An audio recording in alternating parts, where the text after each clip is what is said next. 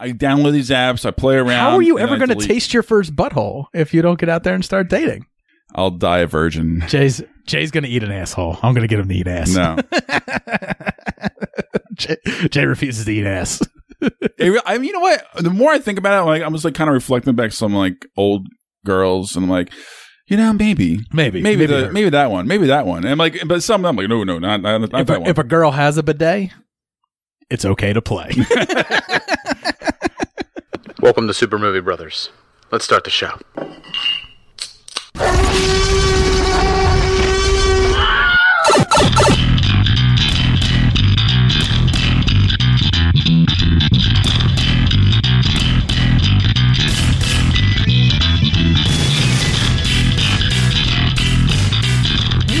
Welcome to Super Movie Brothers. I'm your host, Super Movie Brother Dave. I'm your host, Super Movie Brother Jay. And this is episode 240. Like me and Jay talked about last week, we were like, you know what? TV had it going on in 2020. Movies may have taken a little bit of a snooze, but damn right. TV had it going. Picked up the slack. TV had it going. Fucking. Oh, man, you should see this pelvis thrusting. Woo! Oh, I'm going to break your dick off. Oh, you dirty motherfucker. Anyway. I don't know where I'm going with this. Yes. So TV definitely kept up and saved 2020. For sure. For the lack of movies out there in the world. Now, I mean, when we get to that list, we're doing our top 5. We're doing our top 5 TV series of 2020, but we're doing our top 5 new TV series of 2020. Yes. We are not doing, this was the best. Believe me, it would have been Star Wars for me because it would have been Mandalorian Season 2 and it would have been Clone Wars Season 7 because Clone Wars Season 7 was fucking dope. It was so good. And I would love a chance to talk about Star Wars again, but I actually did a breakdown of that already, so we don't need to. We don't need to go. You're good. We don't need to go through that again. So this is the best new series. Yeah, new series or even mini series, right? Miniseries were on the table. That's on the table. So if it was one and done, if it was a one night stand, we're good to go. We're fine. So yeah, I mean, I do have a wild card. Guys, why aren't the brakes working? Because I cut the brakes! Wild card, bitches! Yeah! I guess I don't have a wild card. It's like a miniseries on my honorable mention list I wanted to mention for sure, but whatever, I'll talk about it later. Just not if I'm right. It's the ESPN one about the Chicago Bulls, yeah? Durr. I said just not. Don't give it away. Anyway. You pretty much gave it away. So other than that, me and Jay do have some brief movie news to go over because there is some new movie news out there, which is some of it's pretty exciting, like the entire Netflix slate for 2021, which some excitement to be had in there. But before we do any of that, Jay, we got to get into what are you watching? What are you watching? What are we watching? He's trying to watch some illegal channel. Always watching. No, go past this part. In fact, never play this again. Gotta be honest, not a big watching week for me this week. I did a whole lot of baby room nursery work where I built some shit and then I had some other shit going on. There was shit that had to be done. And I did it. Plus, I also had my daughter, which limits everything to PG and below. So I didn't get a chance to watch anything too major. But I did check out it's not a new series, but it is a series that's new to me because of Disney Plus. And when they purchased National Geographic to get all the National Geographic shows, my wife loves Gordon Ramsay. She loves Hell's Kitchen. She does a lot of the shit he does. I'm not a big I'm not either. I never watched the show before. Not a big Gordon Ramsay fan, but I came across Gordon Ramsay's Uncharted, which is Gordon Ramsay traveling on the world, going to these different countries and these different regions and learning about their cuisine or at least learning from a master of that cuisine how to cook it. And then he's sent off to learn about the ingredients of that area, how to locally source them. And then he goes off and he does crazy things like whitewater rafting. climbing a sheer cliff to collect mushrooms, weird shit like that. But it's a lot of different extension of Bourdain's show, in a lot of ways, with a little bit more, I would say, excitement, pizzazz. And then at the end, he after gathering his ingredients, getting ideas for how he's going to cook, develop a recipe. Right. So he then comes back and he then goes head to head with that master of that. Of that cuisine. That's cool. And he is trying to come up with putting his twist on it, that region's cuisine, but doing it better. They don't spend a whole lot of time on the cooking. It's not like it's a cooking show where he's like, where he's like, 30 minutes in the oven, set it and forget it. There's nothing like that. He literally talks about the recipe, where he got the inspiration to do this, and it all happens in like a quick 5-minute montage, and then they present the food. And the total episode is 40 minutes. 40 minutes, yeah, or so. Yeah, 42 minutes each episode. That sounds good. There's I believe there's 7 episodes season 1, 8 episodes season 2, and I binged it. I just had a good time watching it. Oh wow! It was just one of those feel good shows where I'm just sitting there, I'm enjoying it. And one of the most delightful parts is Gordon Ramsay has a foul motherfucking mouth. He's got a foul mouth, and it gets brought up several times that he can't go too long without cursing. And it's on Disney Plus, so they're obviously, and it was on National Geographic, which is Disney owned, so they have to beep him out a lot. It's probably the show on Disney Plus that has the most beeping in it I'm sure of it because they're constantly beeping him out. Yeah, there's even a woman in Hawaii who won't let him into her cornbread shop because she thinks that he's a meanie because of how cornbread? I'm sorry, it might have been banana. I think it's banana bread. But anyway, either way, it sounds delightful. She won't let him in her shop because he's a meanie on Hell's Kitchen and he curses too much. So he has to beg her to let him in. So it's good fun. It's good fun. If you're into cooking, you're into Gordon Ramsay or into those type of adventure shows, I suggest it. It's a fun watch. I had fun doing it, and it was safe for me to watch when my daughter was around and stuff like that. So yeah, it's a good option for Disney Plus. But that's it. That's all I got around to watching. I didn't fine. get into any new movies. I should have. I wanted to. There's nothing really out there, Dave, because I didn't really either. I saw one new movie. Yeah, there's plenty of ones I do want to catch up on, like Your Baby Teeth and Run, and so, some of the ones that are on your list that I haven't seen yet. Some of the ones that are on the best of other people's lists that I haven't checked out yet, but I figure I have a long time until the Academy Awards. The Academy Awards aren't until March this year, so I have plenty of time to catch up on that type of shit. Yeah, you do. And yeah, for me, I finally caught up and I finished all 3 seasons of Cobra Kai. I don't want to get too much into it. I know last episode we got into it.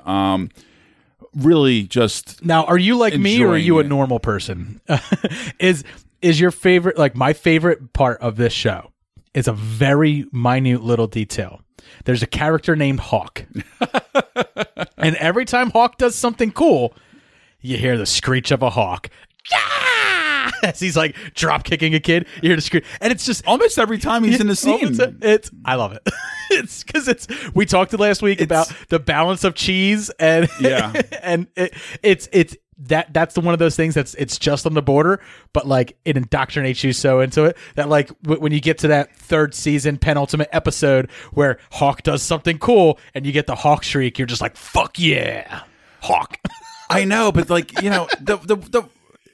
it's weird because it's almost like an embracing him being a bully, as his character. I don't want to spoil too much, but because in the beginning, he the first time he does something cool, he gets the Hawk screech, and he wasn't a bully at that exactly. point. I know that, but they continue it throughout all 3 seasons. But either way, I know he's an interesting character.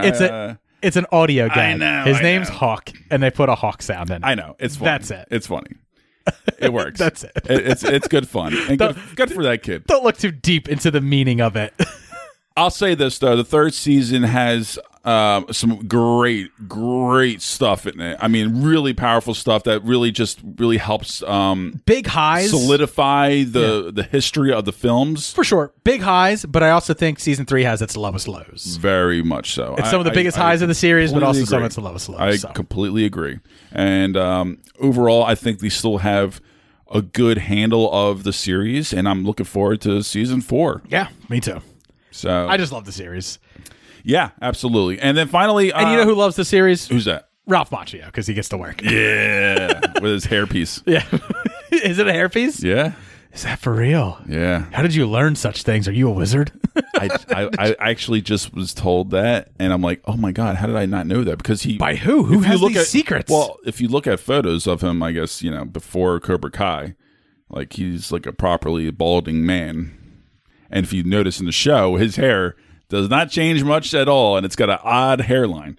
It can't just be a clever comb over like our fine president. Okay, maybe. Okay, do your own research. What you know who has a lush head of hair? William Zabka, the real Karate Kid, the real one. Billy Zabka, Johnny Lawrence. But okay. Johnny. I just want to know. All right. Yeah. I mean, it makes sense to me. All right, Jay, keep your secrets. Just I don't want to be Mr. Gossip guy, I don't just well, hasn't like Ted Danson had like a hairpiece for like years, and we all just like would just go with it. See, where do we learn these things? Where do these rumors start? Is that true? I've heard such things. I don't believe it because it just looks so natural and so perfect. It does, but it's white now. Well, he's aging. He's just got to roll with it, Does the hair age? What do you mean? Like, do you buy like different shades of gray? Well, I mean, are you going to buy a 70-year-old man with I don't know, beautiful auburn chestnut hair flowing like down to his? Maybe. I don't know. I don't know. It's a thing I've heard. I'm not sure if I believe that. It's a thing I've heard. I'll have to do some research on that too. I don't know why I'm interested now. Google. Hey Alexa, does Ted Danson wear a wig? She gonna let us know. And I'm sorry for anyone who has an Alexa who's listening to this, and she just responded. Hey Siri, you do the same. We'll see which girl comes back first. She doesn't. Well, you're like, you do the same, and she's just like, "What? I didn't hear you. I didn't hear you." Stay on target. Stay on target. You didn't even press the button on your phone. Anyway, all right, Jay. What else did you get to watching this week? Now we're getting off the rails. Stay on target. Stay on target. Finally, I saw on Netflix Pieces of a Woman. So this is an awards player, most notably for this Vanessa could go Kirby. one of two ways. Pieces of a Woman. Is this about a serial killer? No. Wow, if this were an indie corner, that's where my fake synopsis would go. Because there's some of her over here, and there's some of her over here, and we're going to tell different stories about each of those body parts. Yes, so Pieces of a Woman. This is definitely a heavy drama. Would you like to know which pieces got ejaculated on? Oh, Jesus Christ! That's how serial killers work. Sorry, that's how Ted Bundy worked. He used to come back to the grave sites and he used to. Get his release. He used to fuck the corpses, and then after a while, when he wasn't able to do that, he would just jerk off. See, now all I can think of is Zac Efron doing it in the woods. We don't know Zac Efron's not a serial killer. I'm just saying he played Ted Bundy very well. By the way, I thought he was pretty good in that. He was role. okay. He was all right. That movie was okay. I kind of liked it. It killed 2 hours of time. That's about the best thing it did for me. Yeah. I guess when you're someone who like. I'm not saying like I'm a serial killer aficionado, but like I spent a lot of time in school. Yeah. So like watching it, I was like, old hash, heard this, knew that, don't care. Who cares? Fuck that. That's not true. Yeah, I don't think they were trying to, invent the wheel with that project, but just kind of breathe new life into it. Maybe? Fair enough. I don't know. Fair enough. Anyway, Pieces of a Woman. Yes. Not about a serial killer jerking off over a corpse. Fair enough. No. So this is about a young family and Shia LaBeouf and Vanessa Kirby. Oh, LaBeouf. Yes, deciding to do a home birth. And, unfortunately, this... So there are some pieces over here and some pieces over there. Ends with a big tragedy when the home birth doesn't go quite fucking correct. Spoilers, bro. No, it's not a spoiler. Okay. Did they have to do that episiotomy thing? If you don't know what an episiotomy is, and you don't have a wife who's pregnant, that's when her butthole and her vagina become one. With a quick flick of a wrist from a surgeon, he comes in with a scalpel and goes, "Oh, you're having a little trouble, huh? Let me just take 2 holes and make them one, real quick. Well, that'll hurt later." I hope for you, Lauren, doesn't have to happen. We'll see. We'll see. And so obviously this movie is essentially a character study of mourning, grieving, moving on, how to process relationships, and also legal aspects of the court issue. As a midwife, as a person that's going in there to help and assist, as not a 100% fully medically trained professional, because this is the choice that they chose this way of delivering their child, and other aspects of the family want. They want consequences for this death. So it's kind of like that trial that was against the two parents who had religious beliefs against modern medicine, and their child literally died as a result of that. And the parents were tried for child neglect. It's not as complicated as that, but it's in the same wheelhouse, yeah. And I think it's very. It's not. I don't want to say it's understated, but it does dive into a lot of really good aspects of. I'm not gonna lie. It's a challenging watch. Being a guy that's like literally like 2 weeks away from having a kid, this made me a little blue hearing you talk about it. I understand that. Now I wish I didn't start off with so many like necrophilia and jerking off jokes. Yeah. Well. Give me a fucking heads up next time. This is why we have so much. We don't coordinate the show. I do so much. No, we don't. We both do so much solo research and prep and stuff for the show. And when I say so much, I mean I do a lot. And Jay kind of tinkers when he shits, and that's about it with his notes for the show. And then he comes in, and I make these jokes, and then you hit me with something like that, and I'm like, well. Fuck you. I know. I'm sorry, but it's I had to bring it up. It's one of those movies that's going to be talked about for the next couple months in the awards, and good for Shia Vanessa LaBeouf. Kirby's fantastic. Shia LaBeouf was fantastic, and I know he's in a lot of hot water. Is he? Where do you hear these things? I follow. Me and you follow. I follow the gossips. You follow the celeb rags. Today it's Armie Hammer. He's in hot water right now. He's allegedly. Did he show a woman his hammer? Is that what happened? He like cracked a beer while he was driving. He was licking weird, like people were saying, like white crystals off of a friend's hand. I guess there was some type of drug. But like, I don't know how this footage is getting out. How do you know they weren't rock candy? I mean, it could be. Or it could be like LSD. I don't know what the fuck. I don't know what kind of drugs are. I don't know what kind of drugs are what. I don't know what drugs. I'm not a druggie. I'm sorry. I don't know what drugs there are. I've only tried 2. Fair enough. What else did you get to watching this week? I want this to be like this. I don't know why we're talking about celebrities. But Pieces of Women, I give it an A-. It's a very good movie. I just didn't like the very end. The end scene, end shot, whatever you want to call it. I think it had a little throw in that was not necessary. I think it just didn't need that, but it's not a bad ending. It's just a cop out, little bit of a cop out. Endings are important, and if you're the type of person like you are, who requires an ending to be of a higher status, then I suggest to you should have read more Stephen King growing up, because Stephen King famously tells fantastic journeys. He truly is a master at weaving a tale and stuff like that. He never knows how to end anything, pretty much. Like his endings are always terrible. So I don't get so hung up on endings anymore, because like I guess I've been just indoctrinated by reading Stephen King to get towards like the last 2 chapters and just being like, all right, well, this is fucking.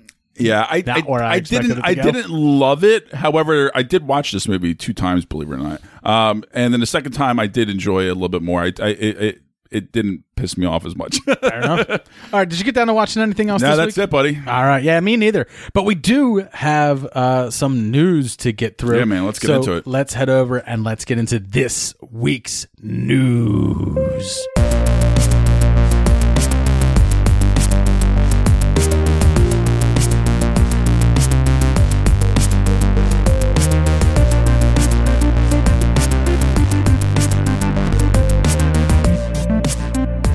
All right, let's get started off with a news story that you sent to me, Jay. First news story. A24, which is a studio that Jay slobbers the knob of. Oh, I do. As much as he possibly can, has got themselves a fucking whale.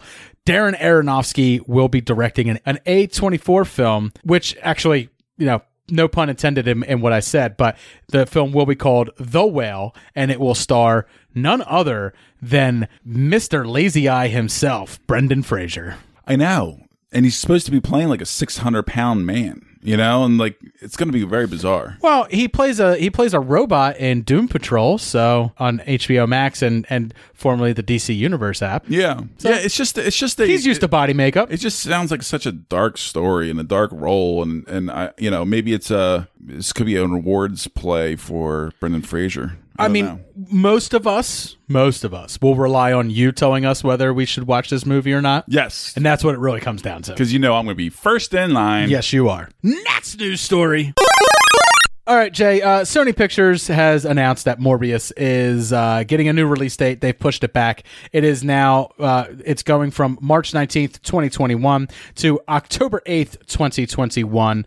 Much better fit. It is, but we're also going to be hearing a lot of this over the next couple of weeks. There's a lot of things that, you know, obviously, given Wonder Woman's numbers in the box office, studios are kind of like doing a little backtrack where they're like, wait a minute, maybe 2021 wasn't the magical thing, like having a new year. Maybe people still are very much afraid of a very real pandemic that is still out there. People still need to adjust back to that normalcy of going back out again, even after the shots. You know, it's like it's going to take a little bit of time. Jay, I've already said it. I don't know if it's ever going back to normal. Especially with movies. I don't think. I really don't think that the theaters can last much longer. I agree with that, but not fully. But there will still be theaters out there. It's just not as many. So I might be doing a little bit more driving. Yeah, to and the I movie won't. Theater. I won't. I really do with a baby on the way. This is very selfish and stuff, but I kind of want there to be the theater at home option all the time. I understand, Dave, and I fully respect that. I get it. I love the options. It just gives me more options. I personally don't care. Got the 4K TV. I just want my got option. The speaker set up. If I really want a theater experience, I can pop. All I gotta do is pop the projector on, and I can have a theater experience too. Hook it up to the speakers. Get all of it. Get all of it. All of it. But yeah, I mean, we're gonna be hearing a lot of this. You know, Marvel seems pretty steadfast on their things on their release dates as of right now. But that doesn't mean that they aren't going to shift too. You know, if things that are continue to come out. I'm hearing Bond's going to change back to fall. As more movies continue to reach their release date and studios take the chance and release something and it doesn't have the box office draw that they thought it was going to have, other studios are watching that and going, big time. That was projected to be a big movie, and it's not. Let's take a step back. That's all it takes. Take a step back, and we're going to push things. And I wondered, like with Sony doing this for Morbius, giving it such a push back, another film that was supposed to come out in March from Sony was the Ghostbusters Afterlife film. Mm-hmm. So I wonder if Sony's going to like kind of let that one go out and see how it does. Because Sony kind of needs Morbius more than it needs Ghostbusters, right? Yeah. Morbius doesn't have a fan base yet. It's part of the Spider-Man universe, but its message is a little muddled. You have to put more care in that release. You do. Yeah. And I think with Ghostbusters, you can kind of put that out. And if you do like a home theater release for that, either way, it's going to make it's going to make some money. Yeah. I don't know how much Ghostbusters at least the viewers. I mean, it's going to have enough hype and enough word of mouth where you're going to get people to watch it at least. By the way, if you're wondering like what my most anticipated film of 2021 is, let's just take my most anticipated film of 2020, which was Ghostbusters Afterlife, and let's just make that my most anticipated film of 2021. I'm a massive Ghostbusters fan. Jay is literally sitting next to a bunch of Ghostbusters props and memorabilia and shit. Yes, I am. I'm a big old Ghostbusters And Lauren's still not letting him have his Proton pack on the wall. You know, it's just occurred to me we really haven't had a completely successful test of this equipment. I blame myself. So do I. Well, no sense worrying about it now. Why worry? Each of us is wearing an unlicensed nuclear accelerator on his back. Yep.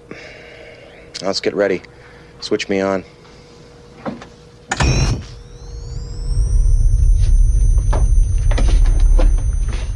I will fucking get that Proton pack. Don't you worry. Next news story. All right, Jay. Speaking of the theater system and things not going over too well. We know that back in the day, Warner Brothers was just like, the theater system's a little wonky right now, so our entire 2021 release slate will be coming to theaters and HBO Max at the same time. There was a lot of backlash about that from the industry itself, not so much from fans.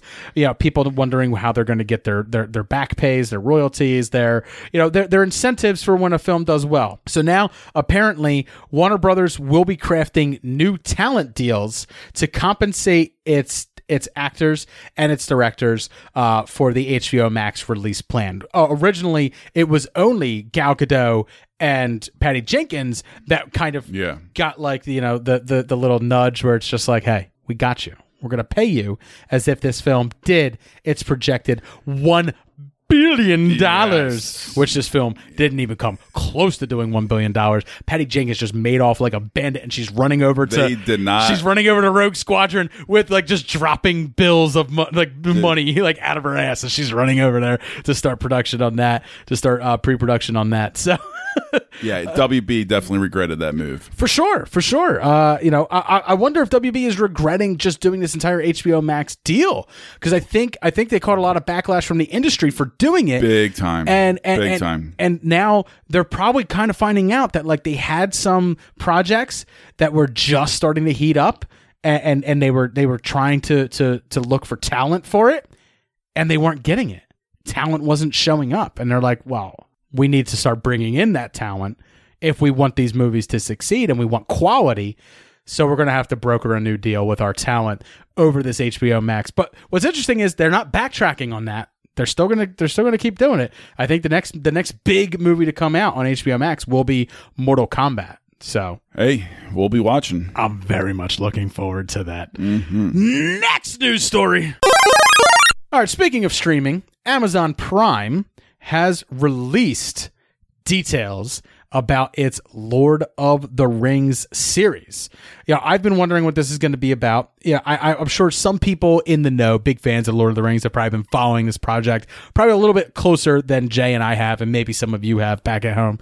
But I in my head, I was like, I guess we're going to retell Lord of the Rings, but in a series, and that's fine. You can fit in all the stuff that was in the novels and stuff like that. But it turns out, no. This is going to take place during, quote, the heroic legends of the fabled second age of Middle-earth's history. The epic drama is set thousands of years before the events of Tolkien's The Hobbit and Lord of the Rings, and will take viewers back to an era in which great powers were forged, kingdoms rose to glory, and fell to ruin. Unlikely heroes were tested, hope hung by the finest of threads, and the greatest villain that ever flowed from Tolkien's pen threatened to cover all the world in darkness. Say what? All right, then. Keep your secrets. Well, no. This is all you, buddy, because I can care less about the... I'm not a big Lord of the Rings fan either. But this series. So obviously they're talking about Sauron, and I think this is going to tell the story of like that first war against Sauron and his forces when he gets the One Ring, and uses its power to kind of overshadow and take over Middle Earth.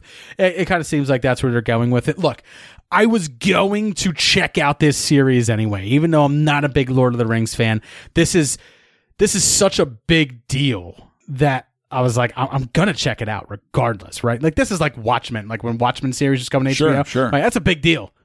I'm going to check this out. And you really liked it. I ended up liking Watchmen. I didn't love Watchmen from the beginning, though. Okay. And we'll talk about another HBO series that I was not so hot on when it first started, but really grew to love later on in our top 5. Next news story.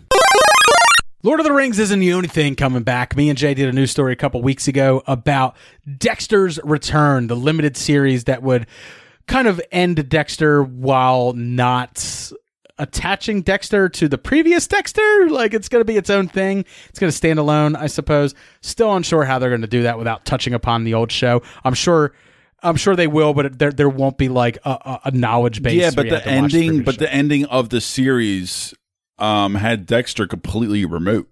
So you can essentially do a complete branch off with Dexter doing something different with new characters. So originally, you and I were theorizing that, like, oh well, Dexter's obviously going to be. I even said, like, Alaska is the serial killer capital of the United States and the world because it's so remote, transient people, etc., etc. Turns out it's not going to be there. He's not going to be a lumberjack. Maine? No. Nope. That'd be another good option. Worse. Upstate New York. Motherfucker's going to Utica. Same thing. Same thing. No, it will take place in upstate New York. He won't be a lumberjack in Oregon or Alaska or Canada. They're going to move on from the ending of that series and they're going to start him somewhere else. And based on what we've heard, where it's not going to have a whole lot to do with the original Dexter series, we may not even know how he got to upstate New York. It may just be one of those things that just is the way it is. I know, but so much of my love for Dexter was, Florida and that sun, that glow, the outfits. Like, it was just a fun. That's just the way it is. I don't know. It's just a fun release. Things will never be the same. I know. That's just the way it is. I do like the casting of the villain. Fuck you, Jay. Next news story. All right, Jay. Kevin Feige. You gotta say it. Hey, Feige. Feige. Kevin Feige. Kevin Feige. So Kevin Feige, big producer over there, president of Marvel Films, has announced officially, and this is official, we've all kind of known this, Deadpool 3 will be rated R. Okay. Deadpool 3 will also officially be in the MCU. My chrome penis friend back there has agreed to do me this solid. In exchange, I said that I would consider joining his boy band. It's not boy band. Sure it's not. Yeah, he's in it. I know. Honestly, I really just was like, oh. Could okay. Kevin Feige, could he ignore the popularity that Deadpool was? And I say was because I wonder whether when Deadpool 3 comes out, like how they're going to keep this in the zeitgeist. They're going to have to continue with marketing and news stories. It's exactly what I was just going to say. It's going to be the genius of Ryan Reynolds' marketing team. Ryan Reynolds is currently working on the script of Deadpool 3. Yeah. That's right. Ryan Reynolds is a writer on this one, but he's not the sole writer. He's kind of like the lead writer. He's the producer. He's kind of leading the story. Sure. But he's not writing the screenplay. Right. Because I was a little worried when I read like the news story and it was like, oh, he's writing the script, and I was like, he's what? He's writing the script, and I was like, and I went to Ryan Reynolds I went to his IMDb. I was like, has this motherfucker written anything before? No, because I got really worried, and I was like, oh, he's just a head writer on it. Well, yeah, because he's a producer. He wants that little bit more hand in it. I mean, that's exactly. I think in a lot of ways, I think the first Deadpool, he probably had a lot of hands-on creative. That's all it is. Being a part of Disney and being rated R is going to be interesting. I don't know how. May not be Disney. Remember, this will still probably be a 20th Century Studios. Gotcha. Okay. No, I'm excited. It's going to be really funny. I mean, but it is going to have that MCU logo. It's going to have that dun dun dun dun dun dun dun dun dun dun. Dun, dun, dun, dun, and it's going to show like the Deadpool comics and stuff, and it'll say Marvel Studios at the beginning. Yeah, that's pretty exciting. It'll be there. That is exciting. It'll be there. And I liked Ryan's little mention of his first order of business, which was finding the motherfucker who killed Bambi's mother. Yeah. Now that I'm part of Disney, I'm gonna find that motherfucker. First order of business. I want to find out where Walt's frozen head is. Next news story.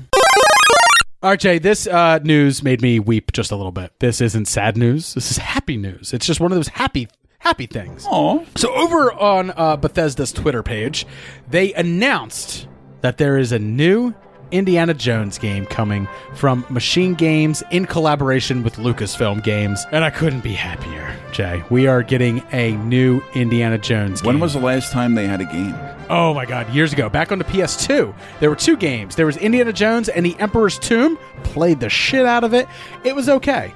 And then there was Indiana Jones and the Staff of Kings. Played the shit out of it. Wasn't that good. That one was also on the Wii as well. But that was kind of the last time there was like proper Indiana Jones games. Is Wii still out in the world right now? Or are they I'm gone? Sure it is. I mean, some people are probably still out there bowling and playing tennis. I like tennis. Tennis was my shit. I knew you would. You didn't like golf? Golf. No. Tennis was my thing. Wasn't fucking real enough. I didn't like the bowling. I didn't like anything else. I love the bowling. Tennis was my favorite. I love the bowling. I was good at the bowling. I actually figured out how to put spin on the ball, and I got I bowled my first 300 game on Wii bowling. I just thought it was more accurate. The tennis was more like you can get into it a little bit more.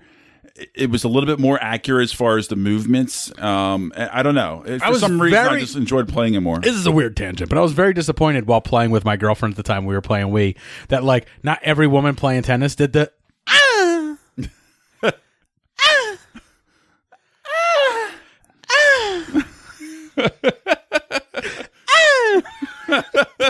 Except instead of her doing it, it was you. I was going.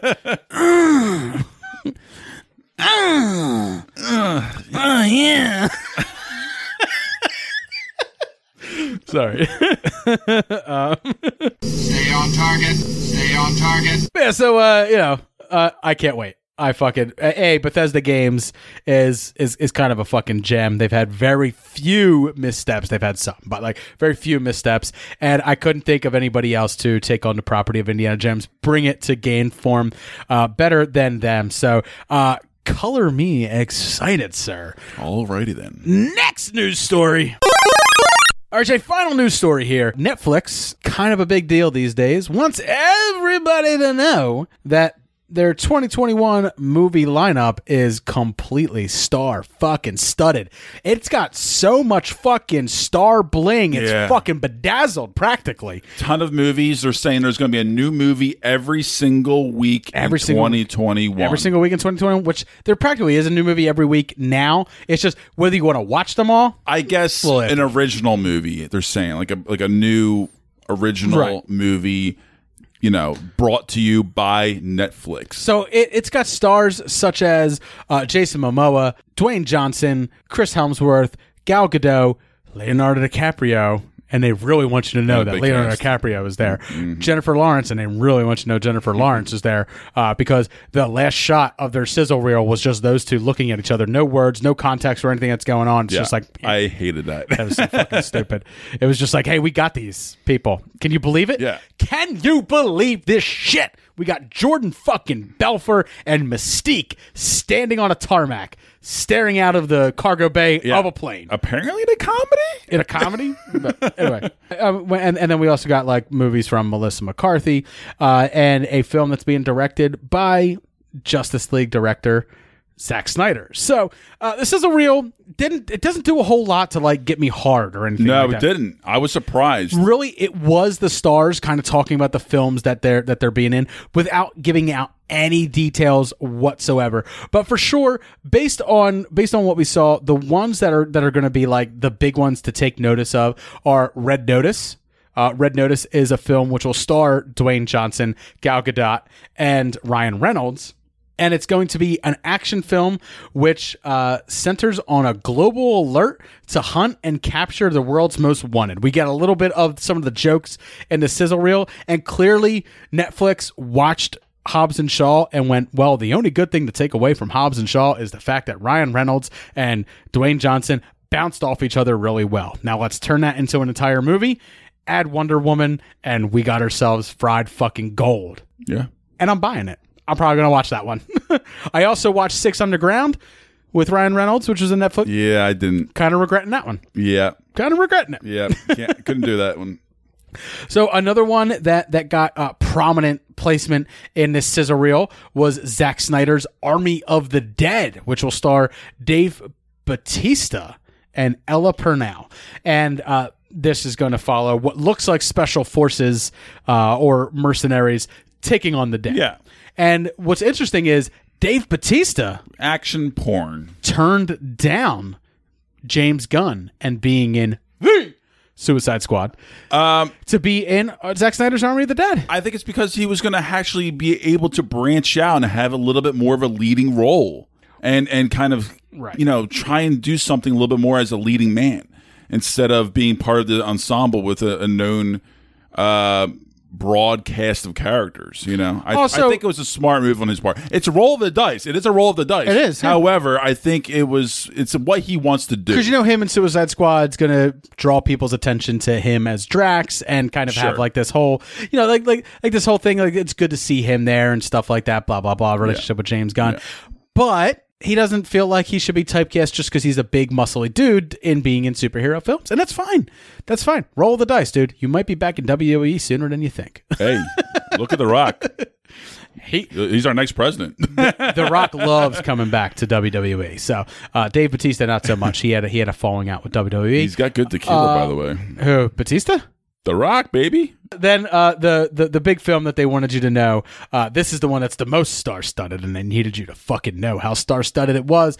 It is Adam McKay's Don't Look Up, which is a sci-fi comedy drama, which will star Leonardo DiCaprio, Jennifer Lawrence, Jonah Hill, and a slew of motherfucking other people, including Meryl Streep. Blanchett, Meryl Streep, Jonah Hill, Timothée Chalamet, all kinds of people. And it's going to tell the story of two low-level astronomers who go on a giant media tour to warn mankind of an approaching comet that will destroy the planet. And then also, they want to let you know that there are some comedies coming, like Eric Andre's Bad Trip, and then Halle Berry's first directed film, Bruised, and the superhero comedy Thunder Force, which will star Melissa McCarthy and Octavia Spencer.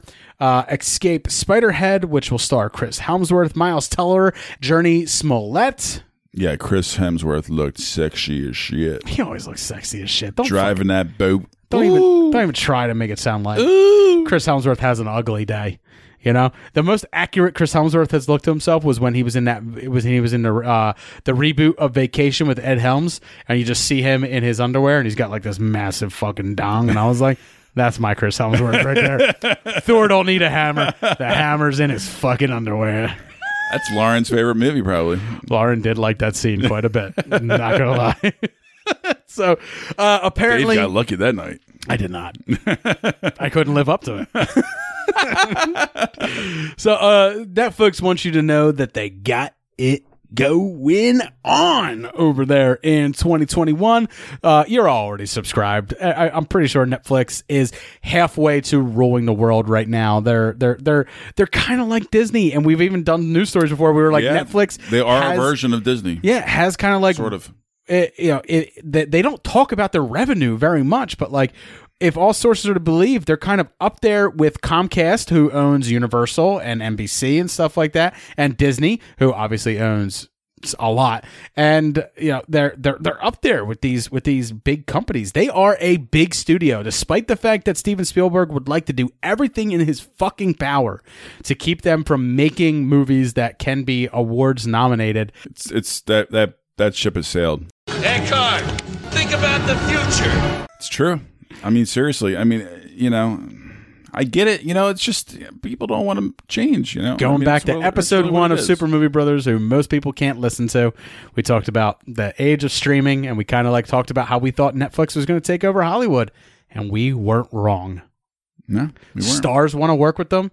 Creators want to work with them because they have like a hands-off, laissez-faire type, they give them a lot of support. They give them a lot of money. And they give them a lot of creative freedom. And the nice part about it is, if people don't like that movie, fuck it. We got another movie coming out next week. Maybe you'll like that one. And that is part of their model. They really like to churn them out. I think, they like to just, they're like rolling gamblers almost. Like, they really try to put the right pieces together. Okay, go do your thing. Yeah. And then they just fuck off. And they just let them be. And if it works, it works. If it doesn't, it doesn't. Melissa McCarthy's Thunder Force, I'll probably watch that, right? I'll watch it, but and I won't. I'm not gonna like it. I know I'm not gonna like it. Yeah. I don't know what it is, just something about the concept. I'm tired of Melissa McCarthy. I am tired of her. So I'm tired of these knockoff superhero films that are trying to change the genre and put it on its head. Let the people who are working in the genre change it and turn it on its head. Oh, well said. So, and it's like, I know I'm not going to like it. Red Notice, that's probably going to be another Six Underground. It's probably going to be over-bloated action porn. It's just so...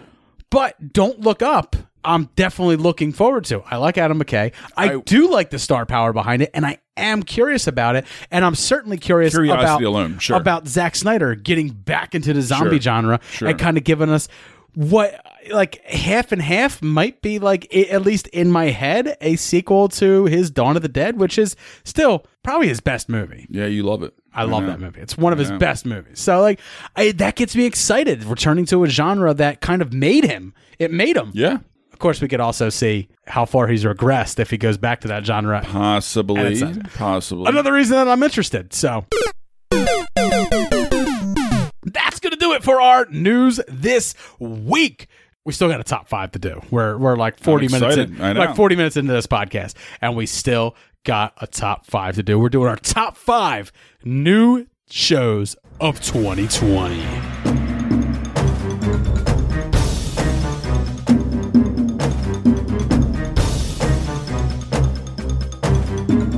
All right, Jen, we talk about TV on the show quite a bit, even though this is Super Movie Bros. I don't know why the emphasis is on the bros. The emphasis should have been on Super Movie Bros. But every now and then we talk about TV. We like to talk about, most of the time it's like cinematic TV, but the lines have been blurred, you know, if you will, over the past like decade and even more. Lines have been blurred between cinema and TV. You know, more cinematic television is kind of what we've been getting.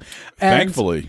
It's tough to talk about TV because there's so much out there. There's so much out there that it's really tough to really narrow it down, you know, and there's stuff that we're obviously going to miss. So with this list, we do encourage people to reach out to us on the social medias, drop us a line in the email if you can, for anything that you watch that you think we might enjoy, because me and Jay are always on the search for new things to watch and new things to discuss. So, but like with TV, there's just so much out there that like what I watch doesn't always necessarily jive with what Jay watches. What we are watching may not jive with what you're watching. And again, you know, time. This is another one of those interesting things about TV compared to movies. It is so much more of a time investment. So you have to pick and choose wisely. It is. At least I know I try to, because it's a lot. And I'm a binge bitch where, like, you know, I like to binge my TV. I'm not a big fan of like the weekly thing. I put up with it for things like The Mandalorian and stuff, but when it comes out, or The Boys like it was this year, because I like the content. So I'm willing to put the time in. I'm willing to do the waiting, but I prefer to do binging. I prefer the entire season to be given to me all at once. So there's things that I might miss at times because the first season may have come out, but I'm kind of waiting to see how season 2 does and stuff like that before I jump into it and before I really get on it. So these are our top 5 new TV series in 2020 that are our favorites or that we enjoy. Sure. So always take any of our top 5s with a grain of salt, because this is A, what we've seen, B, our favorites, and we're not necessarily saying that they are the best. We're not saying this is the quintessential, but we think it deserves your time, and maybe you might want to check them out if you haven't already. So, without any further delay, Jay, what's your number 5? My number 5 is HBO's We Are Who We Are.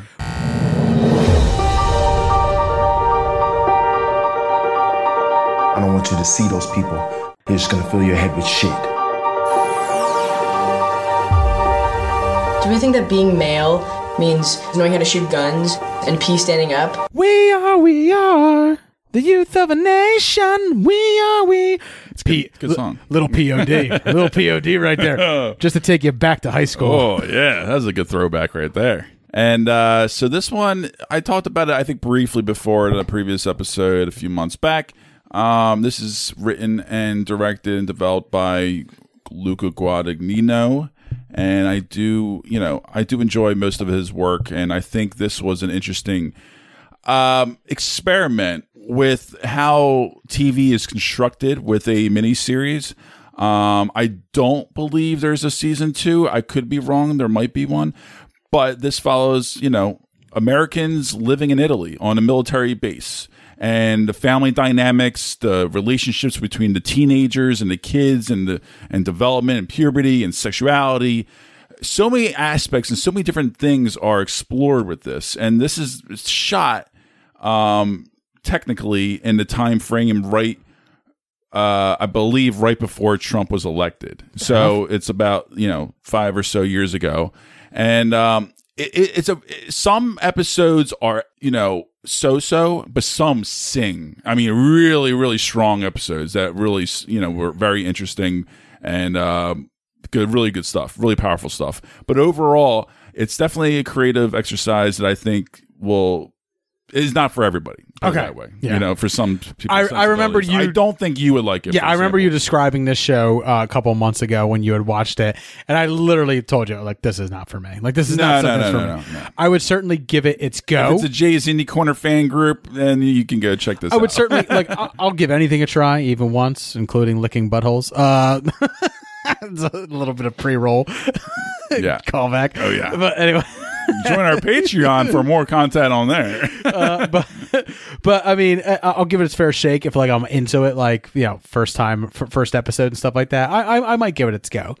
RJ, my number 5, a little bit different. It is still of a bit of a darker tone, but this is an FX original series, and it stars Martin Freeman. And it is about I can't even call them a husband and a wife because they're not married, but it is a committed couple who are raising 2 children in London, and it's called Breeders. Imagine me and you and me, so happy together. He's perfect. Daddy! Mommy! You guys happy? No, don't be daft. How can we be late again? Bloody hell! Well, who is happy with 2 kids under 7? I need a poo. Everyone shouts at their kids. It's different, Dad. Believe me. There we go. Oh, Mother! Be reasonable, you prick! Breeders, it's like the dark side of parenting, which is my favorite part about it, because Martin Freeman will say things to his kids that you'd be shocked to hear people say, but we all think it. We all think it. It gets so it's no filter kind of thing. Exactly. Of parenting. It's no filtered parenting. I love it. I love it. It's not your sitcom parenting. Now let me ask you this: is he actually saying it, or are they playing his thoughts? No, he's saying it. Oh, okay. He's saying it. He's saying these things. Okay. It's some of the funniest shit that comes out of his mouth, but there's also real heart in it and stuff like that, and there's also real darkness and real despair also. But it's this dark comedy, pretty much about parenting, about a committed relationship, and just about life and stuff like that. And given where I am at the age that I am, your current situation with kids of my own and stuff like that, I don't have any relationship issues, like that. Me and Lauren are as strong as we ever been, and hopefully about to get stronger with a baby on the way and stuff like that. However, I am the type That's what they all say. I am the type of cynical person that Martin Freeman is in this, who has the same type of concerns and often will say things to his kids that other people would think are uncouth and stuff like that, or say things about their kids that other people would think are uncouth. But it's look, I know things about my kid that you don't know. And I could tell you this in a conversation about my child and know that that's their future. And yeah, I may seem dark and I may seem negative, but it's more realistic. It's more sarcastic. It's more sure. It's a pessimistic view of life. And it gets me as a person very well. And there's a lot of times where I laughed in this series, and there's one episode that actually kind of made me cry too. So it's an interesting series. It's called Breeders. It is an FX original series, but obviously since Fox is now owned by Disney, all FX original series are now streaming on Hulu. So you can check out the entire first season now on Hulu. Fantastic. I'm kind of intrigued actually on this one. Yeah, love it. I think you would find it incredibly funny. I think I would. It's probably one of Martin Freeman's best. Yeah, and I'm a fan of his. Yeah. My number 4, Hulu's High Fidelity. I ran into my ex last night. So how was it? Seeing him. You know that scene at the end of Braveheart where they rip all his entrails out and he's like, freedom! But it's a positive thing, because he inspired his people or whatever? Yeah. Like that, but without the silver lining. My God. All right. This one is a heartbreaker because unfortunately this was not picked up for season 2. I think there's an outside chance this might get picked up somewhere else. Maybe not, but that disappoints me a lot because I enjoyed this show a lot. Me and Lauren binged this show. We were very happy for it to continue. And I was waiting for it to get to that point that the movie gets to. And I like that it took its time with it because it makes it feel more realistic. Like that coming of age story that it is. It makes more sense that it takes time to get to that point. And that's what I liked about this because they had the time to flesh this out and take its time. It wasn't a 2-hour film with John Cusack. Because if you watch the High Fidelity film, somewhere in the third act, he kind of has his epiphany, his revelation. It gets quick. And everything turns around very quickly. Yes. And it kind of ends. And it's like, this was a very pessimistic view of life. This was a very like dour type story with a lot of comedy in it. Don't get me wrong. Sure. But the turn happens very quick in the film. So I was excited to see them get to that turn more slowly and take more time with the character and take more time to explain it. Which was exciting because, I thought Zoe Kravitz was a great inspired casting choice. And I think she did a fantastic job. She was. I loved all the supporting characters with her. All fresh faces who I've never seen before. I thought they all did a fine job. And it doesn't hurt that she has this offbeat sense of beauty, I want to say, like where like you're extremely attracted to her, but she's not anything that you would say unique, so original. She's gorgeous, don't get me wrong, but fresh, but it's not anything that you would say is like quote unquote hot, hot. She's hot. Yeah. And for she me, draws you in. It's what I'm saying. And I think it's still worth a watch, even though it was canceled. This season 1 is still worth. This is the first I'm hearing that it's canceled. I was looking forward to a season 2. So, well, I think it's COVID related. Okay. Initial response, but I don't know.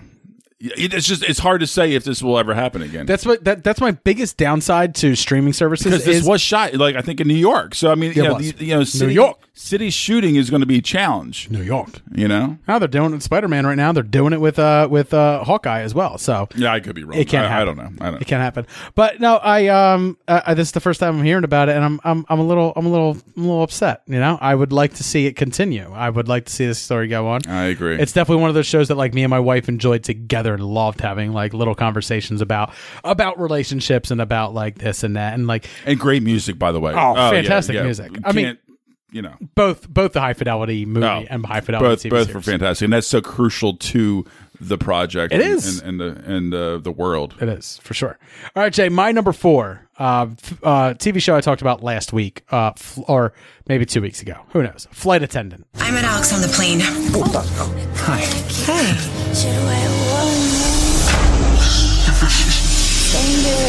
We had dinner in Bangkok. We went back to his hotel. There's no escape. I can't dangerous. I'm loving it. When I woke up in the morning, he was so alive. You think they know you're lying?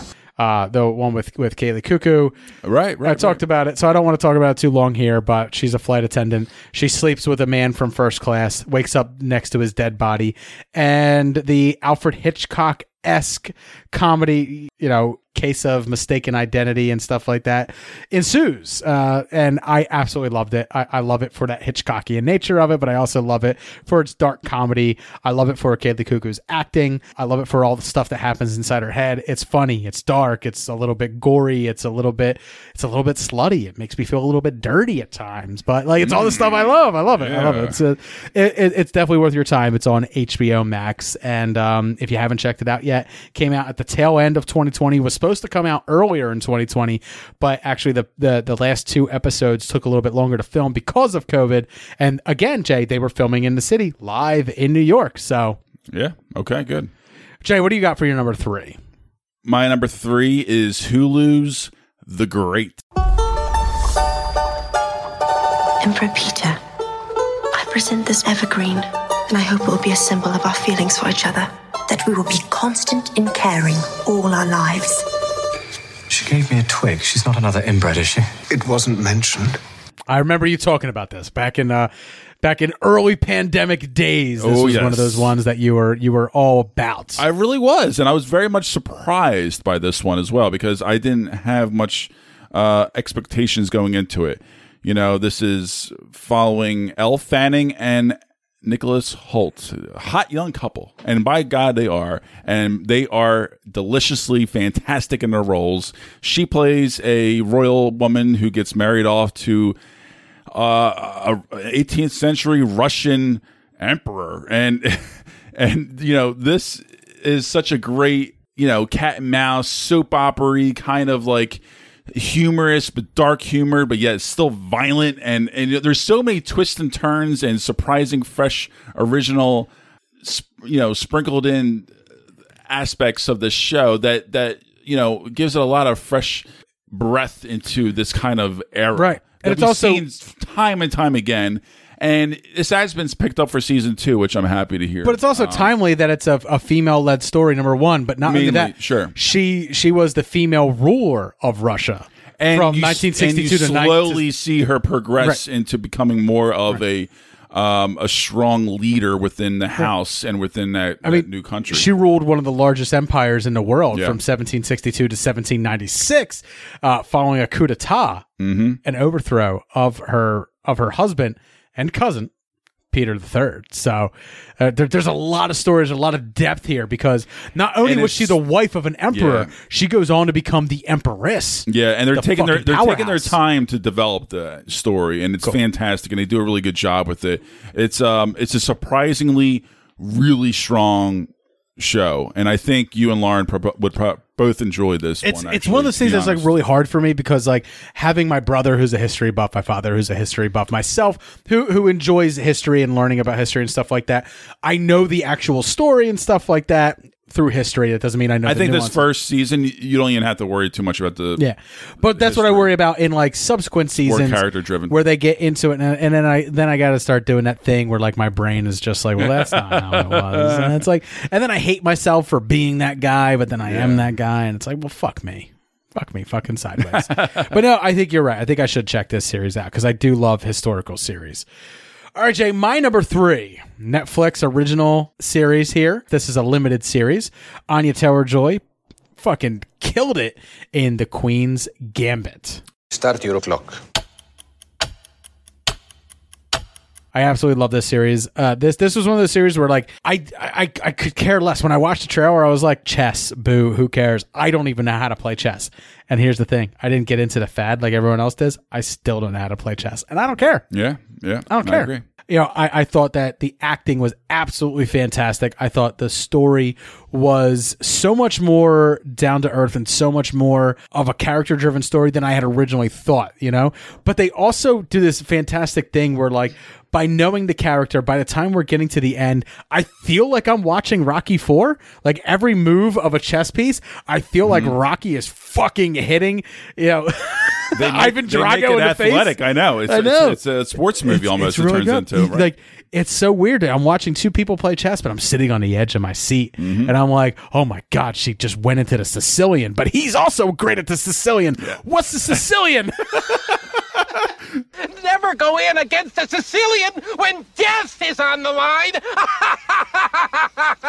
It doesn't matter, but you're in it. Like you know what's happening. Fantastic because job. Of the acting, the nuances on their faces, and just that was one of the most genius things about it. Is like not only did they learn how to play chess, but how to play chess within the character, within the scene, and know how the emotional reactions would be throughout each move, and also the way like she changes people's minds and stuff like that, like the way characters come back into the story later on and stuff like that. I really enjoyed as well. So there's a lot to enjoy here. Queen's Gambit, obviously, the series that I was not expecting to like, and it's one of those ones that like I stayed away from because of the hype, and then when I watched it, I went, it's fully deserved. Like that hype is just there. It's fully deserved and should be checked out. I'm sure most people have checked it out at this point. It's still on Netflix top 10 as of today. Is it? Yeah. I know it does bounce back and forth, up and down on still it, there. and it's kind of like Cobra Kai. I think both of them are just kind of back and forth, yo-yoing within their own success, just like Schitt's Creek. Long running success. It's really good. All right, Jay, what's your number 2? My number 2 is Apple's Ted Lasso. Oi, mate, there's you. I believe it is. Wicked. You coaching football. You are a legend for doing something so stupid. I mean, it's mental. By far, another huge surprise. I took a while for me to get into this show. One of the best comedies out there right now, for sure. So happy it got picked up again for a season 2, and I think a season 3 as well. And a show that like literally made me almost weep at some points. Where like it's really weird how this show brings you to gleeful highs, and you're just enjoying the. You quickly understand the characters. You do very quickly, and it's a huge ensemble. But the positivity of Ted Lasso is so infectious that like you're riding the crest of the wave with him because he elevates you there. He makes you feel that way, and then to watch that character have some of his lowest lows as well fucking breaks your heart. Yeah, and Jason Sudeikis just kills it, and he does a great job with this. And I think the ensemble cast, who again are mainly nobodies who I've never seen before as well, all do fantastic job with within their own roles. And I think the showrunner, the filmmakers behind this are doing a fantastic job. They really know how to nail that magic button between comedy and drama and story. And keeping it like Cobra Kai, realistic. It's like, yeah, this is cheesy. And it's soccer. I love fucking soccer, of course. But like, it's the character that's cheesy. And it doesn't ask you a lot to buy into him. He's just so matter of fact, and just the way he comes off is you just buy that as his character from minute one. Yeah, he almost never wavers from that. Yes, and when he does, it's serious, which is one of the things that really hit me about it. RJ, my number 2, it had to be on here because all of his films have been on my top 5 list. He is the writer and, if you believe the stories, ghost director of Dredd 3D, Dredd 2012. He is the writer and director of Ex Machina, which is a film I can't believe some people still haven't seen. He is the writer and director of Annihilation, one of my top 5 films from 2 years ago that we reviewed with Paul from the Countdown Pod. He is also the writer and executive producer of this television show, Devs. What am I actually doing here? I'm not going to tell you. Don't worry. You're going to figure it out.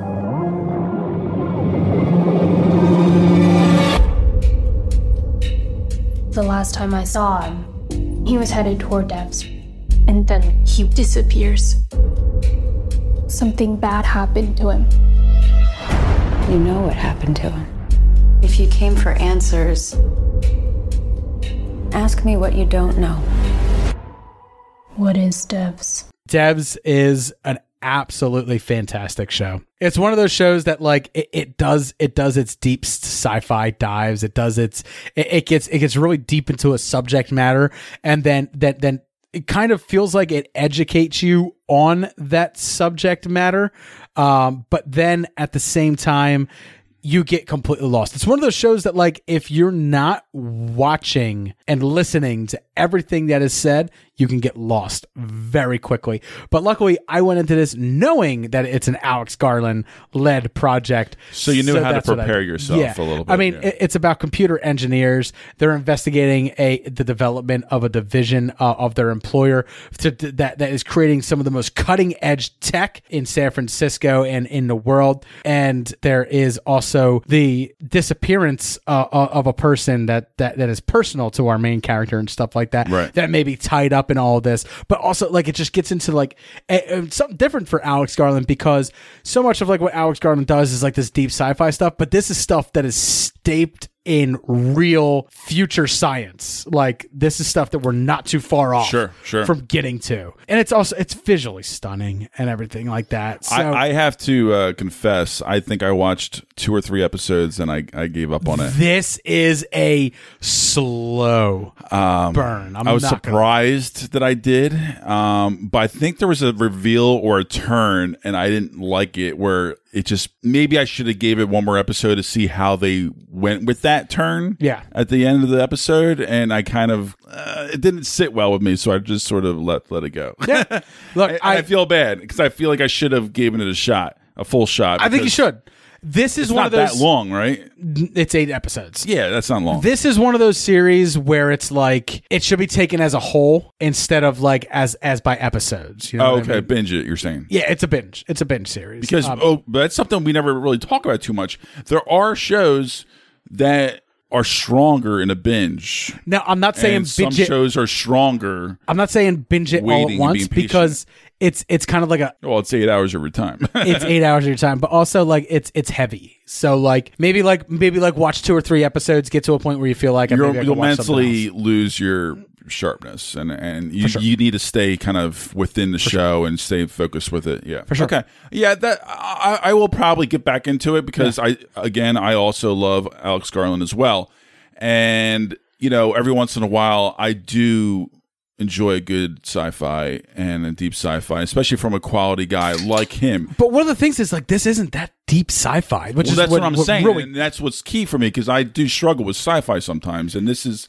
you and I had different views on Annihilation. I've now watched Annihilation like 7 or 8 times. No, I liked it a lot. I saw it 3 times. I know. I liked it a lot.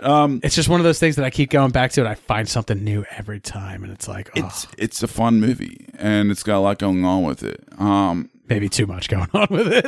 Actually, I'm kind of. I don't think I've seen it this year, so I might be due for a rewatch. Still out there, still streaming. So good. Definitely check it out. Good. All right, Jay. We're here. We're here to honorable mentions, man. What do you got for honorable mentions? All right. So obviously, like you teased beforehand, The Last Dance docuseries, Bulls, highlighting the last season of the great team of the Chicago Bulls in the 90s, but also backtracking to the whole career of Michael Jordan. You talk about Michael Jordan, Scottie Pippen, and none other than Dennis fucking Rodman. That era, for sure. And the best era in basketball history. Was so nostalgic for me because this is my first huge fanboy moment thing. This was my Star Wars when I was a kid. Like I get it. I didn't know anything, I get it. But I was a sports kid. That's all I ever did. I'm not a basketball fan, so that's why I taped all these games. Like I remembered all these highlights. It was, but seeing that, but also seeing the behind the scenes, but also was seeing it as a 36-year-old man, and no longer a 9-year-old. It's just really interesting for me to. It's recent history for you, but it's different now looking back on it. It's unbelievable. But not even just that, but just seeing like what was going on that I never paid attention to, like the media, like the world behind the scenes, the drama, how Michael Jordan was as a person. He's a fucking asshole. There's a cum stained dress in there somewhere. I'm pretty sure. But it's a fascinating show. It's worth to watch. Sexual relations with that woman. Quickly, Emily in Paris on Netflix. Definitely a cheesy show. I watched it. Anybody's Me and Lauren girl watched it. will love it. It's okay. It's a guilty pleasure show. It's just that kind of show. I didn't hate it. I really enjoyed it. I really enjoyed it. I was surprised how much I enjoyed it. I didn't hate it. I'm happy to hear that it's going to get picked up again too. And I bet you are. So is my wife.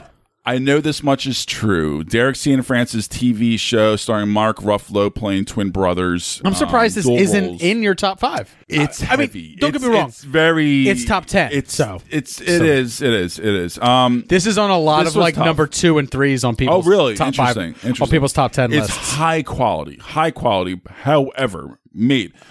I saw a trailer, and the trailer was like it's so dour, so heavy. It's so heavy, and the story sometimes goes into places where I didn't care about whatsoever. The conversations we have about your life off air are as heavy as I want to go. And this show has real problems with people that feel real, and I was like, I don't want to deal with that. I don't want to deal with that. Yeah. What else you got in honorable mentions? The Undoing on HBO, starring Nicole Kidman and Hugh Grant. It's just a fun, semi-predictable kind of, who mystery. Who killed this person? I watched half of that drama. TV show. That's one of those ones Lauren was watching. Fine. I was in and out on it. Yeah, but I liked it. It's decent. It was pretty decent. Yeah. It was good to see Hugh Grant in a more of a dramatic kind of role.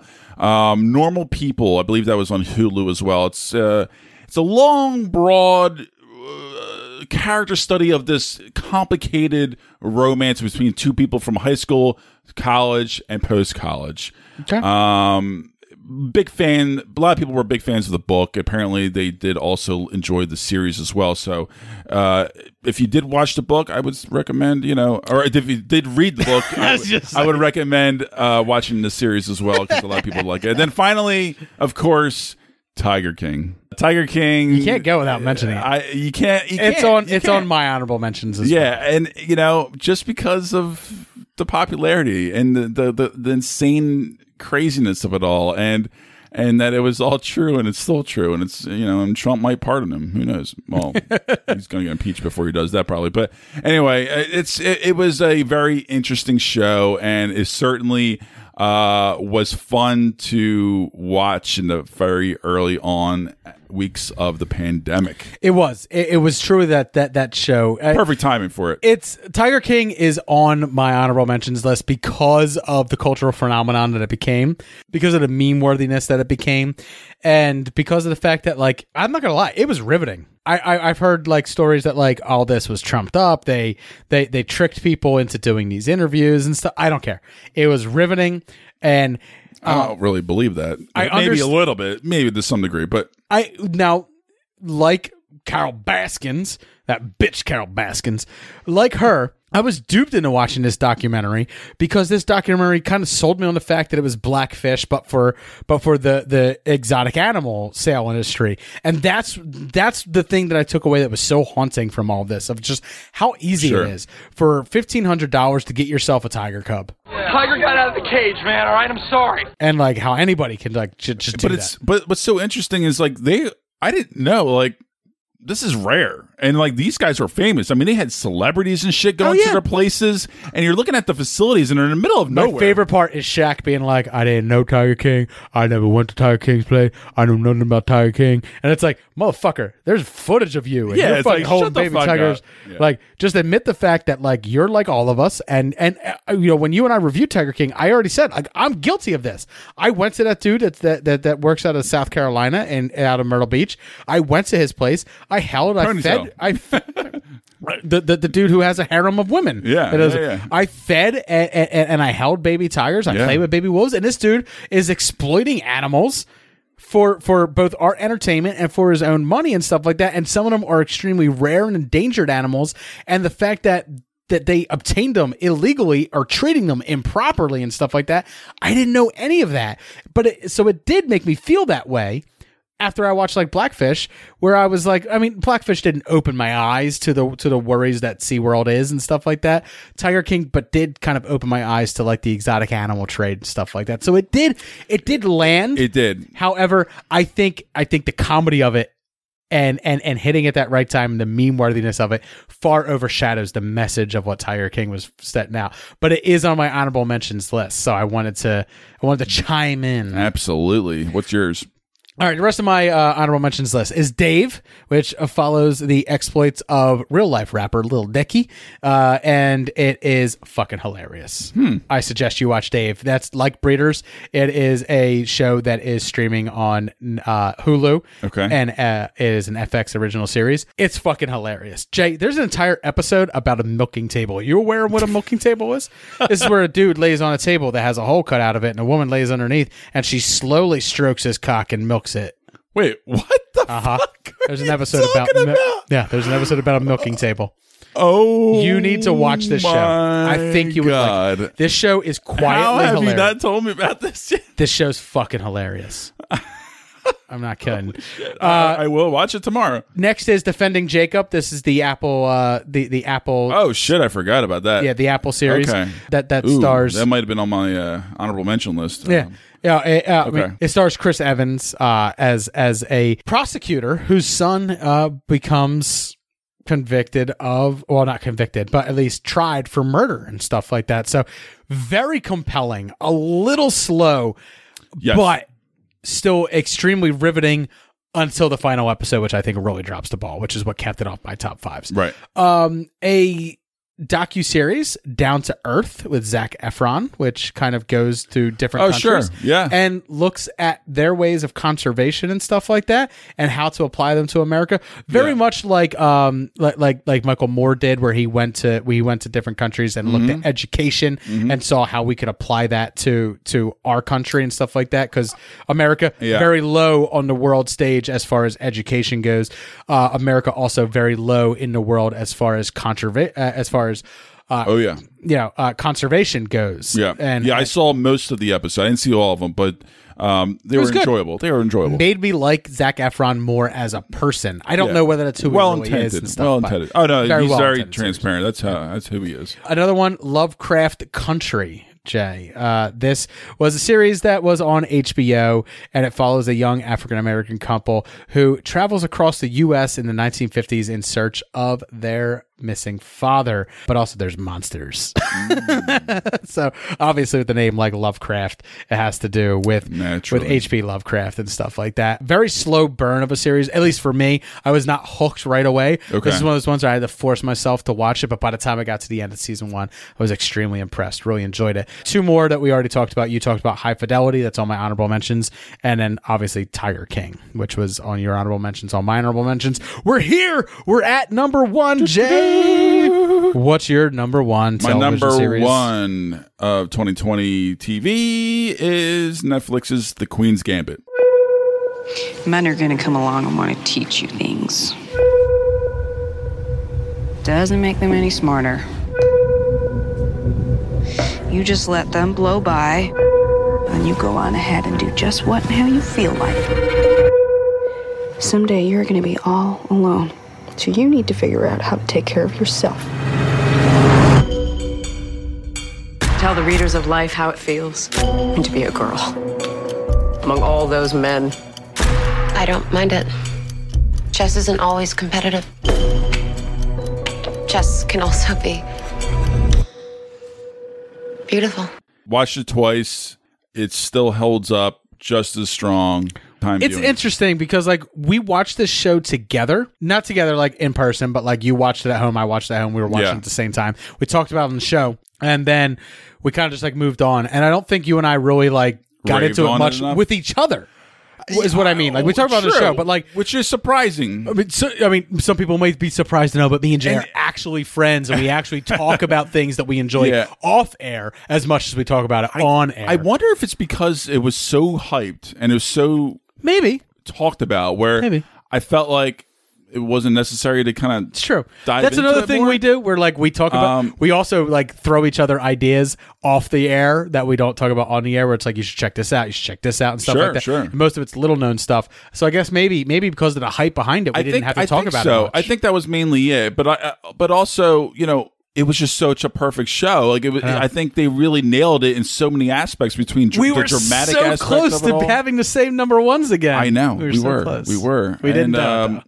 And you know, between the period aspect of it all, from the character development of it all, and watching his character progress as a person, and then, you know, seeing the supporting friends ride her, you know, throughout her career and help her in different kind of aspects. That's the moment I almost cried. To the very fucking end, and the last episode was such a strong finish and so satisfying, and actually, you know, didn't feel cheap. No. It didn't feel cheap at all. The ending doesn't feel cheap either. It feels a little schmaltzy, but not cheap. But like, and it makes it Anya Taylor-Joy, who I've always liked, and I always thought that she had something there. It gave her more to flesh out as a character and to show her range as an actress. This is her breakout role, and for sure. Also to be a household name now, you know, going forward. We did talk about that when we talked about the show on the series. Yes. Where like this is the thing that I think like I think before this you would point to Split and say like that's her breakout, that's her thing, and it may have been a breakout role. This was her defining role for sure, absolutely, absolutely. And I'm really happy for its success, and I think, you know, the showrunner did a fantastic job, really just, you know, crafting the directing, the art direction to, you know, the cinematography. I mean, everything aspect, the whole way that it was shot, it was just so enthralling with the chess. I mean, who the fuck knew? And, you know, now the success of chess, perfect timing too. She's playing the Sicilian. The pandemic. She's playing the Sicilian. It's perfect time for people to get into chess. So, you know, it's just, you know, it's a fantastic show. I love it. Highly worth the watch. And if you did enjoy it, I'm just saying right now, one time, go watch it again. It's just as strong as second view. I have watched this series twice now. I watched it once by myself, watched it once when Lauren was watching it. I don't think she quite loved it the way you and I love it, but still a fantastic series. All right, Jay, my number 1, a show you already talked about, Ted Lasso. Hey, look, this car's got an invisible steering wheel. What you're doing is irresponsible. This club actually means something to this town. You don't think I see that every day out there on the streets? Are you kidding me? I think that's what it's all about. Embracing change. Same thing! Being brave. Your decision to bench Jamie was a masterstroke. I don't think we're allowed to talk like that at work anymore. You got no fear of the underdog. For me, success is not about the wins and losses. It's about helping these young fellas be the best versions of themselves on and off the field.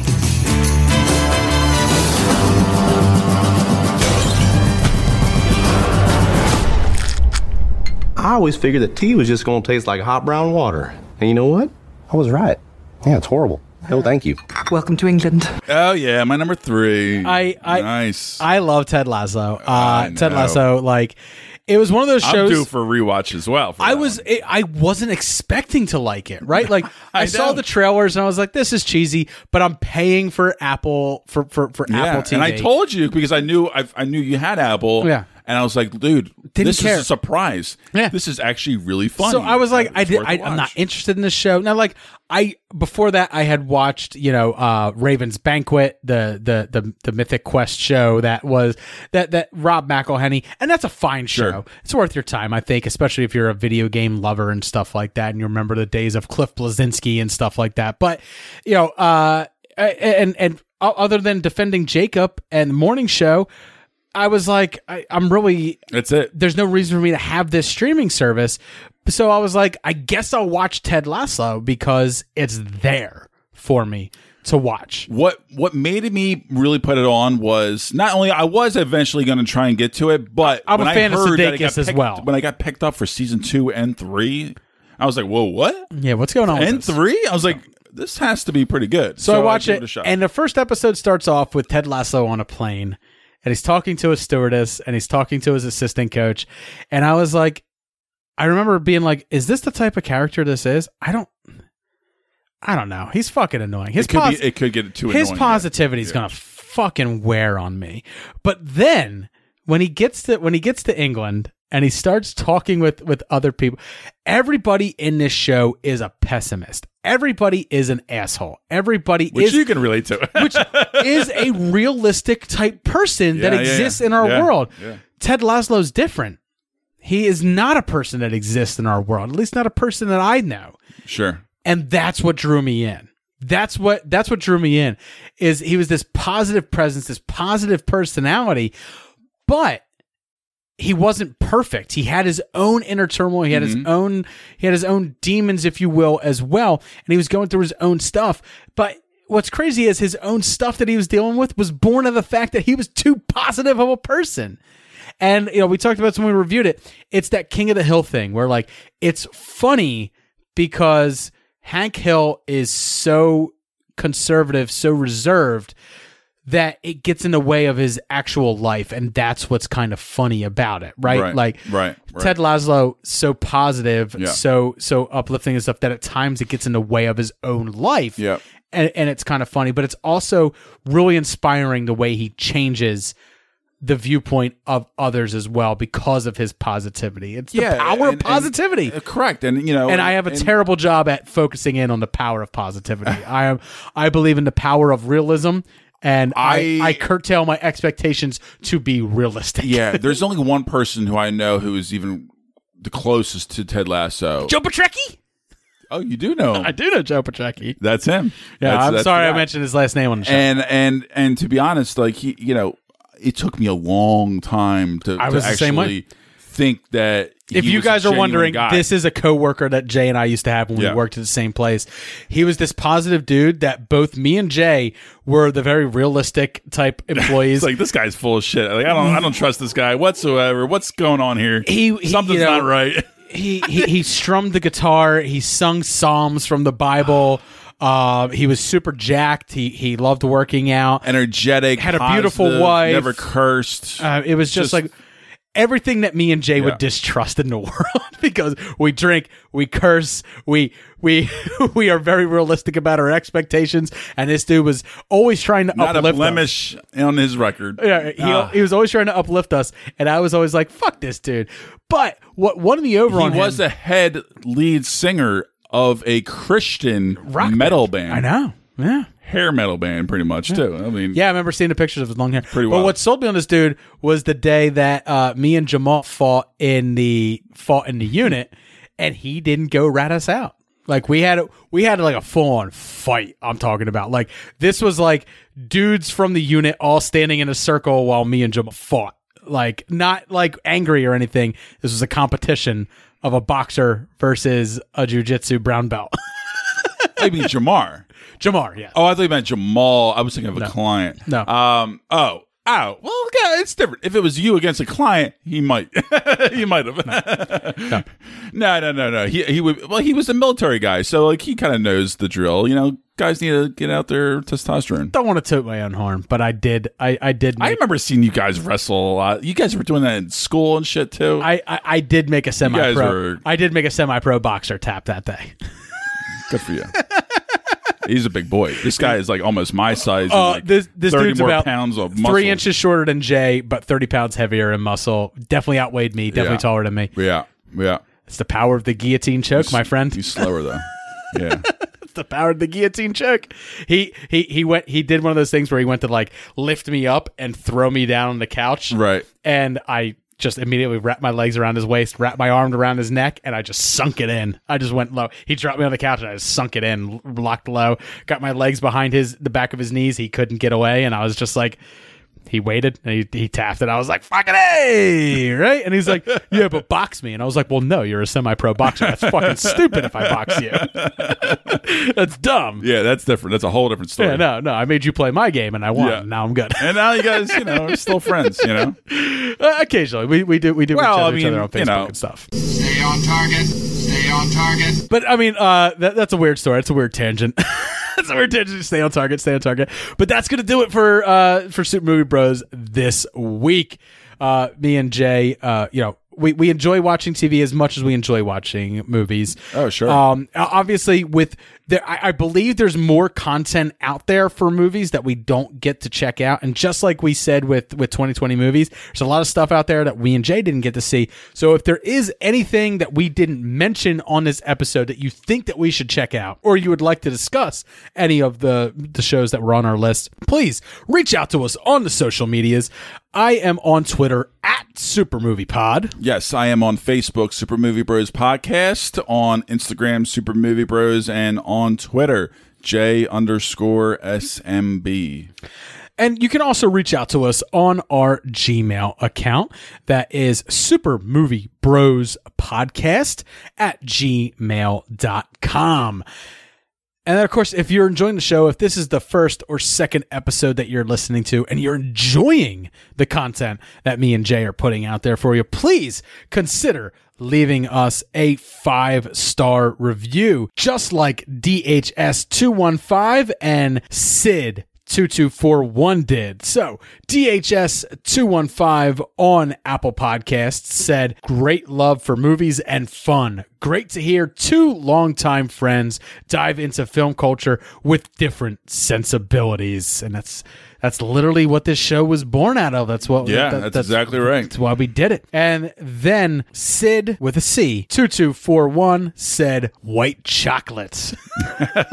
Oh yeah! Stumbled upon this podcast and really enjoy it. Loads of fun and movie knowledge with two different points of view, and that's exactly right. I mean, that's the whole thing that we wanted to do, and we're still doing it. We're still doing it, even though we had the same number one. Well, great minds think alike. Hey, the yin and the yang. The yin has a little bit of the yang in it, and the yang has a little bit of the yin in it. So, for every opposite, we are the same in the end. It's all pink on the inside is what I'm saying. So please, if you are enjoying the show, please consider leaving us a 5-star review. Thank you so much for the reviews. Absolutely. And then, of course, we do have a Patreon where we do put out more content. So if you want to hear those pre-roll conversations that me and Jay have that are a little bit more uncouth, more off the cuff than this show is, make sure that you head over to patreon.com/supermoviebrospodcast. There for just $1 a month, you can get all the additional content that is available for you over there. We are part of a network. We are part of the Age of Radio Podcast Network. So make sure you check out all the great shows that are part of the Age of Radio Network over at ageofradio.org. I want to thank all of you for listening. Have a great one. Cheers. Cheers.